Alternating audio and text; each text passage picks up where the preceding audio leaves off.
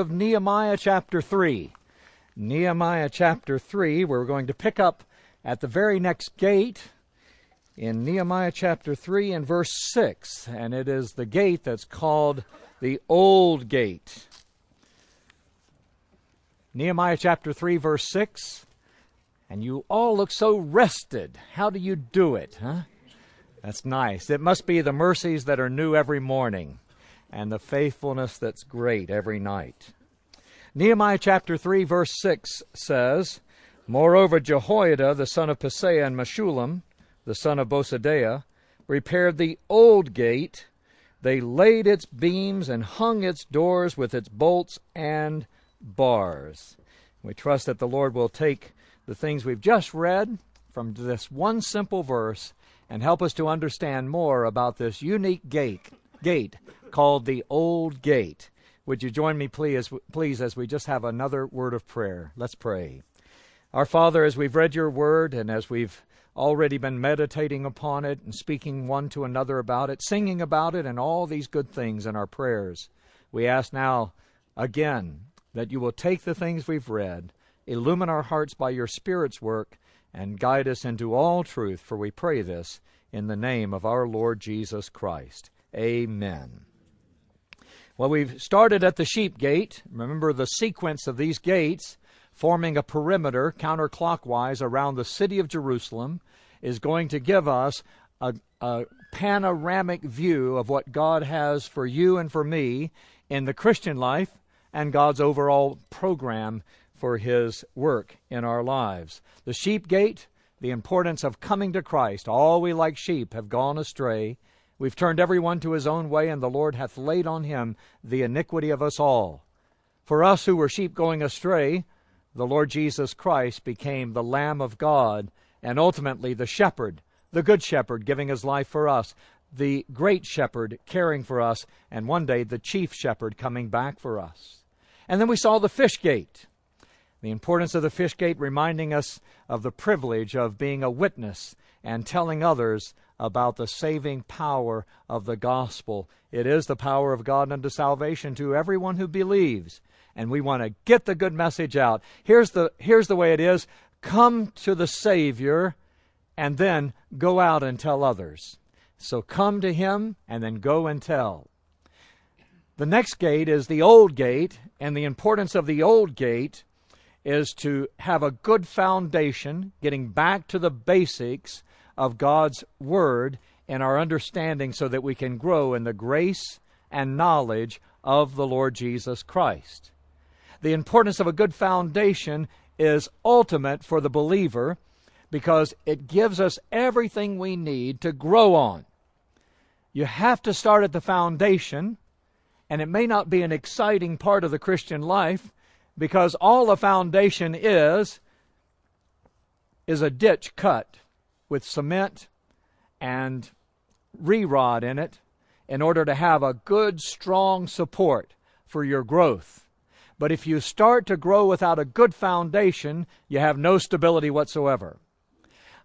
I heard the story from one of the old gospelers. I just found a penny. Somebody said they're not worth picking up anymore. Not to me. I still pick them up. And I'm going to put them right here where they belong. If you lost a penny, you let me know. If you tell me the date on it, I'll give it to you. Someone told me, an old gospeler told me the story of a young man that got saved at a gospel meeting on Sunday night. And in those days, they would go out after the gospel meeting into the town, and they would have an open-air gospel message for all the community.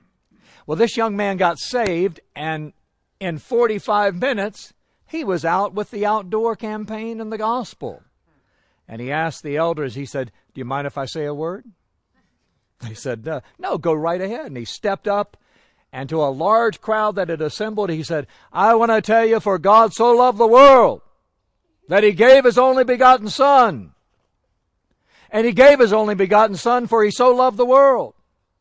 And if God so loved the world that He gave His only begotten Son, for He so loved the world."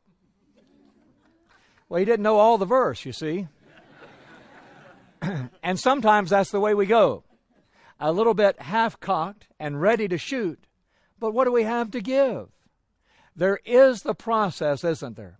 That while we have a lot of zeal as a new believer, and I have to say is something I pray for constantly, that the Lord will restore the zeal that we had as new believers. Like one beggar telling another beggar where we found the bread. But sometimes as we grow, we lose that zeal and we get a little bit cooled down. The counterpart to it is we can be zealous but not in accordance with knowledge. So we need the knowledge base growing. Let's keep a balance. Not only in knowledge, but in the grace and knowledge of the Lord Jesus Christ. And that's what the old gate's going to represent to us. The old basic truths that are ever new and ever fresh, but it's not in a newfangled way. Like someone said, if it's true, it's not new. And if it's new, it's not true. I don't want a new idea that no one's tried out before when it comes to the serious matters of spiritual life in Christ. We make plenty of mistakes on our own. Give me something that's been tried and true and has a solid foundation. Now, I'm not talking about old-time religion. I'm talking about that which is eternal, settled forever in heaven, as eternal as it is the truth in the Word of God.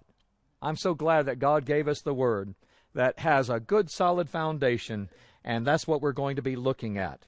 Now, in Nehemiah chapter 3, verse 6, when we read about the old gate, this foundation, I'm going to give you the biblical term of the foundation, and it is the foundation of making disciples. I believe personally, by conviction, that discipling is the greatest need that we have in the assemblies today. Overall, that's the greatest lack. And I want to tell you that the Lord Jesus knew that would be the problem. And so in order to meet that greatest need of the day, He gave us what we refer to as the Great Commission of the Lord Jesus Christ. Would you turn in your Bibles to the Gospel of Matthew chapter 28, please? Now, this is not a missionary presentation, you know, but it's often a couple of verses that you'll hear in a missionary presentation. But I want you to realize that in Matthew chapter 28, verses 18, 19, and 20, what we are about to read, and we refer to it as the Great Commission of the Lord Jesus Christ, is the very commission that He gave to His followers in that day, and that we still take personally from His heart to our heart as to what we should be doing. We should be doing this in the day in which we live. Here's what we read in Matthew chapter 28, verse 18. Then Jesus came and spoke to them, saying, All power, or all authority, has been given to me in heaven and on earth. Go ye therefore and make disciples of all nations, baptizing them in the name of the Father and of the Son and of the Holy Spirit, teaching them to observe all things that I have commanded you, and lo, I am with you always, even to the end of the age. And He finishes the Great Commission with that little word, and you can finish it with me. It says, Amen. It's a word of conviction and a word of commitment. It says, Lord, let it be so. If you said amen, some of you didn't, but if you said amen, you're signing on to the commitment right there. By conviction, that will take the Great Commission of the Lord Jesus and see it applied in our lives. What is the Great Commission? Well, it's not just going into all the world to preach the gospel. That's just part of it.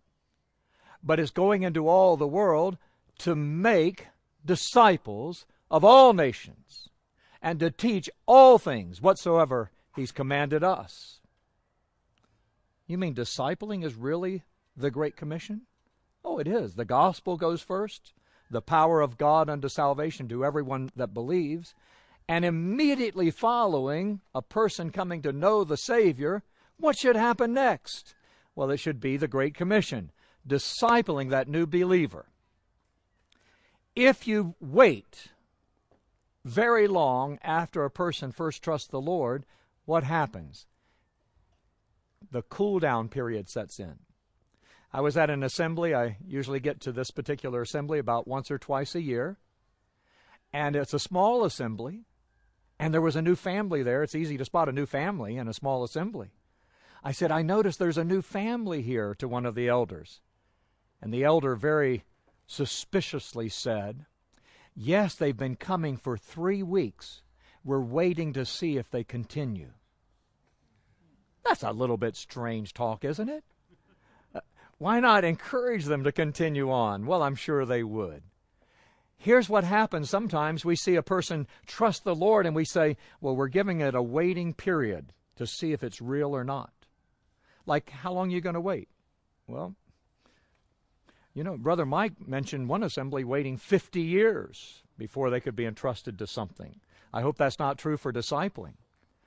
The person who trusts the Lord as his Savior should immediately become and be made a disciple by either the person that led them to the Lord or someone by realizing the need. Here's what Brother David Stifler says. If you know David Stifler's ministry, you'll understand him better by Uncle Dave.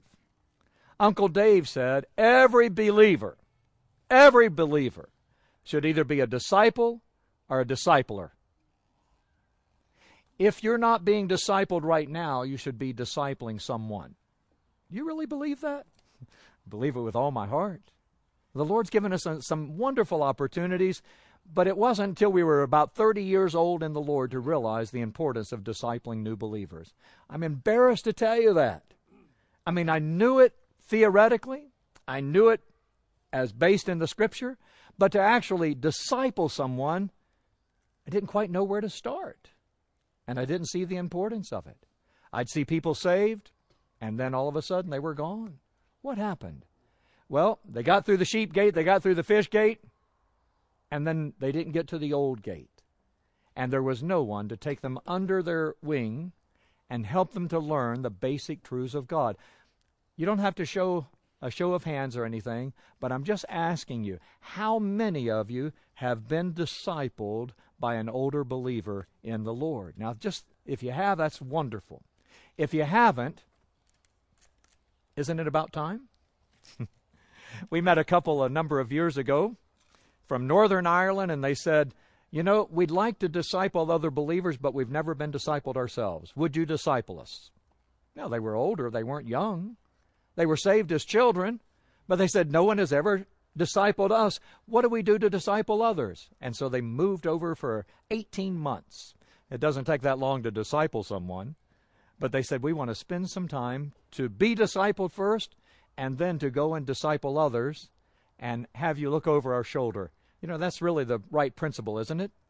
I'll do it, you watch. You do it, I'll watch. And learn in the process of having been discipled, now I want to disciple others. And that's the principle as it should work. In fact, if you just look for a few minutes concerning the importance of discipling, when the Lord Jesus said, go and make disciples of all nations, he tells us exactly what should happen. Baptizing comes first. That's following the Lord. That's really what it represents. The way that Christ died, I died. The way he was buried, I was buried. The way he was raised from the dead, I was raised from the dead. Now we're walking in the newness of life. We're following the Lord Jesus Christ. That's what baptism represents. It's not the water of the new birth. It's proof and a public proclamation, I have been born again already. Now I'm following the Lord. What do you do with a disciple? Well, you teach them to observe all things whatsoever he's taught us, the things that the Lord Jesus commanded in his word. So a disciple is to learn the basic fundamentals or the foundational truths of the Word of God. Things like the Bible itself. When you disciple someone, you never want to take anything for granted. Sometimes people come and they say, boy, the Bible? That's a big book, isn't it? I got on a plane early one morning on the way up to New Jersey. It was about 6:30 in the morning, an early flight. When I got on the flight, there was a young man already over in the window seat, sound asleep. He didn't look like he'd be responsive to the gospel or anything, didn't want to disturb him, so I quietly pulled my Bible out, put it on my tray table there, and started to read my morning reading with the Choice Gleaning Calendar. He opened one eye and he looked and he said, Well, it's a big book. And I said, tried to do a turn of phrase. I said, yeah, but it's a good book. He said, I could never read a book that big. I said, you could know what this book's message is in 25 words. Really, he said. I flipped over to John 3:16 and slid it over to his tray table. And he started to read, for God so loved the world. He said, I know that verse. I said, you do? He said, yeah. I said, where'd you learn a verse like that? He said, my grandparents told it to me. Huh? It is a big book, isn't it? But don't be intimidated by the size of the book. The message of the book is simple. It's John 3:16 told over and over and over throughout every book of the Bible. Someone said, you can cut the Word of God at any page and it'll bleed the blood of Christ. It really tells the message of the gospel, doesn't it? But the book itself, as it's made up, 2/3 of the Old Testament, 1/3 in the New Testament. Just the fact that it has an Old Testament and New Testament, some people are not even aware of. That there are 66 books in the Bible. That it's divided categorically. It's not written in chronological order, but it's written in categorical order. So that we can understand the things that are written. A new disciple, a new believer in the Lord Jesus Christ needs to, first of all, understand his Bible. And then in reading the Bible, needs to find out what the Bible says about God. What it says about the Savior, the Lord Jesus Christ. What it teaches about the Spirit. It's all in the Bible. It's the believer's manual for living the spiritual life, for walking in the newness of life. Have you been discipled? We should read the Bible, understand how the Bible is written, why God gave us the Bible, what the Bible says about God, about Christ, about the Lord Jesus Christ, what the Bible says about heaven and about hell, that there's a hell to shun and a heaven to gain. And the pages of the Bible brings this truth to real life, that it's a real place that we're going to. It's more real than the world in which you live, that you can see with your eyes and touch with your hands. It's an eternal world, either in heaven or in hell. And the Bible brings this to life, doesn't it? The Bible teaches us everything we need to know about godly living. It teaches us about Satan, about demons, about angels, about the rebellion, and about God's plan for the future. Wouldn't you like to know what's going to happen soon? Someone said, if you want to keep up with the events of our day, read your newspaper. Or go online. If you want to stay ahead of the events that are going to happen, read your Bible. It unfolds the truths of God's plan for the ages. It tells us everything about His chosen people, Israel, about the plan for the nations, about the plans for the coming kingdom, and about eternity. The disciple in the Lord Jesus Christ that's new in the faith should have a good solid foundation to understand his Bible and the dispensations, the unique economies in which God dealt in different ways at different periods of time. Listen, the only way you're going to have a substantial and stable Christian life is to have a good solid foundation. Where do you get that from? Well, you get it from the Bible, but it is overwhelming as a new believer. Especially some of the names, even of the Bible books themselves, that we hardly know how to pronounce. And it is a little bit interesting, isn't it, when you hear a new believer? It reminds me of me. Somebody said, I was reading in the book of Job the other day. Well, the spelling was the same. We especially got tickled one morning when a brother got up at the Lord's Supper. You know, that's a very solemn hour.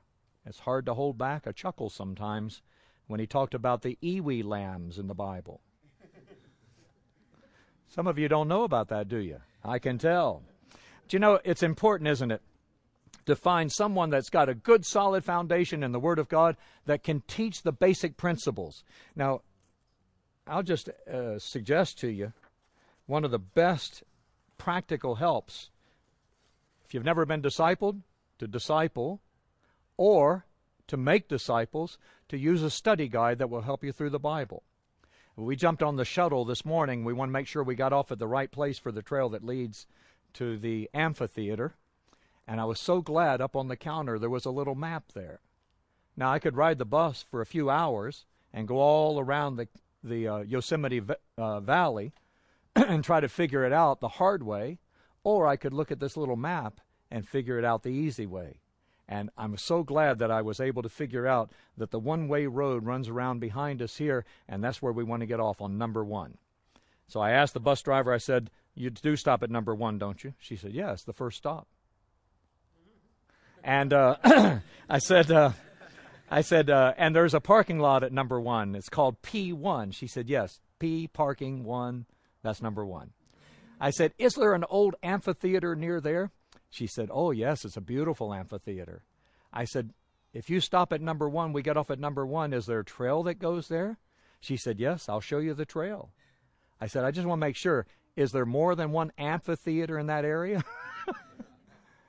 And when I looked at the map, I thought, boy, now this really, it helps a whole lot. It shortens down the search to understand exactly what's where. And sometimes a study guide is the greatest help to learning our Bible and to being a disciple of the Lord Jesus. Now, if I'm making this too simple, thank you, I'm glad. Because one of the simplest study guides to disciple someone or to be discipled is a wonderful little correspondence course from the Emmaus Correspondence School from way back, written by your friend and mine, William MacDonald. And it's called What the Bible Teaches. Anytime I disciple someone using this little study guide, I always tell them the first 3 chapters are so simple that you might be insulted. But don't be.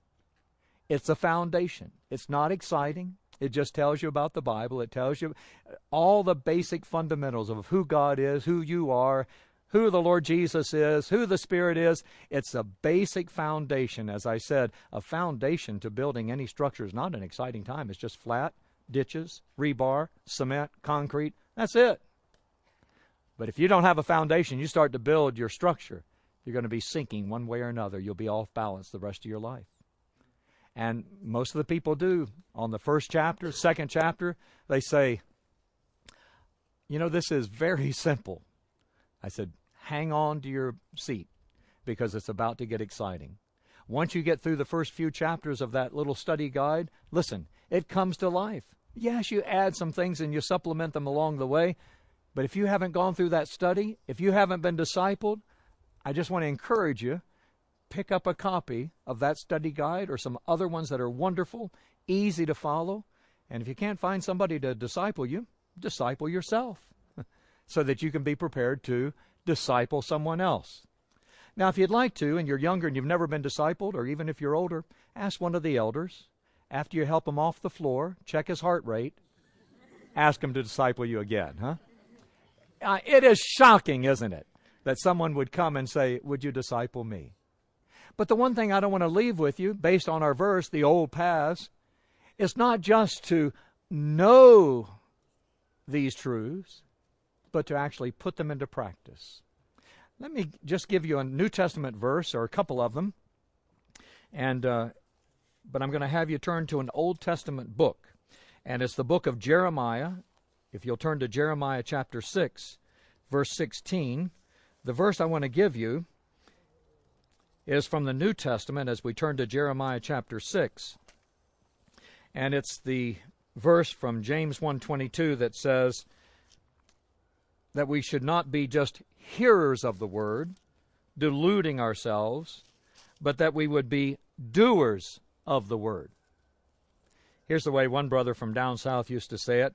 He used to say, "You know, it's good to be saved and to know it, but it's better to be saved and to show it." Doing the Word of God. Someone asked me recently, they said, "I want to go buy a new Bible. What kind of Bible should I get?" I said, "Get a red one." They said, no, I don't mean what color. I want to know what kind of Bible. NASB, NIV, New Inverted Version, whatever it is, now almost the same Bible version. Whatever it might be. They said, "What kind of Bible should I get?" I said, "Just get a red one." And then the light came on. You mean you got to read it? The best translation to have is the one you're going to read. One old preacher said, best translation is his mother's translation. His friend said, "You mean your mother translated the Bible?" He said, "Yeah, she translated it into everyday living. She lived the Word of God." No matter what your Bible is, no matter what the study notes might be, no matter how much you may know, if you don't put it into life and practice, you're not doing what a disciple should do. A disciple is a learner not to have a big head, but to have a big heart. Knowledge puffs up. Love builds up. And that's exactly what we should be doing, growing in the grace and knowledge of the Lord Jesus, to have the perfect balance, to know what to do and then to do it. I love it. I'm so glad you know that too. Because when you come to Jeremiah chapter 6 and verse 16, here's what Jeremiah says concerning that old gate. Jeremiah chapter 6, verse 16 says, "Thus says the Lord, stand in the ways and see, and ask for the old paths, where the good way is, and walk in it. Then you shall find rest for your souls." Now, I have to read the rest of the verse, but I don't want that part applied. But they said, "We will not walk in it." Don't you dare say that. I want you to walk in it. The Lord wants you to walk in it even more importantly. I'd like us just to take the rest of the time and work through this one little verse, Jeremiah 6:16, and think of 5 things that we're to do in this balance of what we know and what we're to do. And it's all about the old gate. Starting out first, verse 16, he says, stand in the ways. It really represents fellowship. Now, he doesn't say stand in the way. He says stand in the ways. We should be in fellowship with both feet. Now, I want you to follow this carefully, because when we speak about fellowship, we're talking of being wholeheartedly, 100% in the fellowship, right in the ways of the work of God, in fellowship with other believers. There are some believers that claim to be in fellowship, but they're really not. They're not in the very thick of it. They don't have both feet in fellowship, but rather they're kind of on the side, and whenever something comes up that involves the fellowship of other believers, their approach is, if there's nothing else going on, I'll be there. But the believer who is right in the thick of it, with both feet in fellowship, standing in the ways of the work of God, you can count on that believer for anything that's going on. Whether we're talking about the normal, quote, called meetings of the assembly, I'll be there. We should be there in fellowship. Your place there to actually just be occupying till the Lord comes is so much more important than what you'll ever realize, to the encouragement of other believers. Just seeing you there and knowing that you have a place and that you're part of the growing, living part of the body of Christ. You look at the early church, even all the way back to the very beginning in Acts 2:42. They continued steadfastly in the apostles' doctrine, as we've been speaking of learning the Word of God. They continued steadfastly in the breaking of bread and in fellowship and in prayers. That continuing steadfastly means I've got both feet in the very midst. I'm in there to stay. But if you're only on the sideline, like some are, you're going to miss out on things that happen, just like Doubting Thomas missed out when he wasn't there on the night of the resurrection when the Lord Jesus came and appeared in their midst. Doubting Thomas, you know what he said? I will not believe unless I see the print of the nails in his hands, and put my finger there and thrust my hand into his side. Unless I do this, I will not believe. It's kind of like not really being in wholehearted fellowship, isn't it? And when the Lord appeared, he missed it. He missed everything. He was on the sideline. It's easy, isn't it, to start sloughing off. And when you get out of fellowship, maybe with just one foot in and one foot out, if nothing else comes up, you can count on me there. And then there's this other one that's right on the very edge, right beside the door. Not even 1 foot in fellowship, that if anything happens, anything goes wrong, I'm out of here. There are a lot on the perimeter. Let me encourage you. Stand in the ways. Be right in the very thick of it. Don't miss out on anything that's happening. Be part of the fellowship. Now, that's a spiritual part. It's also a practical part. Now, it's one thing to say, are you there for the prayer meeting and for the breaking of bread and for the teaching time and for the fellowship whenever we eat? We call that fellowship dinner, don't we? You know, some people spell fellowship F-O-O-D. My favorite hymn in the book is Great the Joy When Christians Meet. Christian fellowship, how sweet. Well, sometimes we're at the fellowship dinners. We're at the other things that happen that are fun and encouraging and enlightening. How about for chapel cleanup day? Well, if nothing else comes up, I'll be there. That's on the side. Now, fellowship. How about when the offering comes about?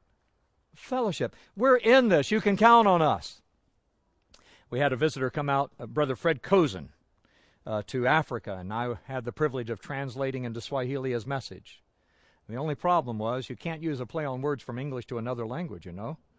And so he spoke on fellowship. He said, today I'd like to speak on fellowship. And I said, Leo, nitahubiri juu ya ushirikiana. And he said, some people say that fellowship is, and you know, I always want to keep your sentences short when you're translating. So I said, watu wengine wanasema ushirikiana ni three fellows in a ship. The translation is 3 men in a boat. It doesn't translate.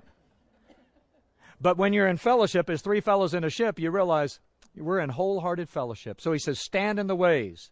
And then he says, notice in the next phrase, and ask for the old paths. And see, we learn by observation of what it means to be in fellowship with other believers. We see the importance of a life that's lived out, and we follow their faith. So he says, ask for the old paths. Inquire. Don't be afraid to ask the questions. Don't sit on a question when you have someone you can call on and make a request. Ask the Lord, and He will answer indeed. And then when he says, and walk in it, it is the whole matter of discipleship, isn't it? I'm following Jesus one step and one day at a time. We walk by faith. As you've received Christ Jesus the Lord, so walk in Him. We walk in good works, and in wisdom, and in truth, and in the light, and in love, and in the newness of life. That's what it means to be a disciple of the Lord Jesus. Knowing the Word of God and putting it into action. Living it out day by day and doing what the Word of God says. So we have fellowship. We're following the Lord by following others who have gone on before us. We're finding out as we ask for the old paths, and we're learning what the good way is, and we want to be faithful to walk step by step and day by day. What do you get for all this as a believer in the Lord Jesus? Well, look what it says at the end. And you will find rest for your souls. Jesus, I am resting in the joys of what thou art. I am finding out thy greatness, the greatness of thy loving heart.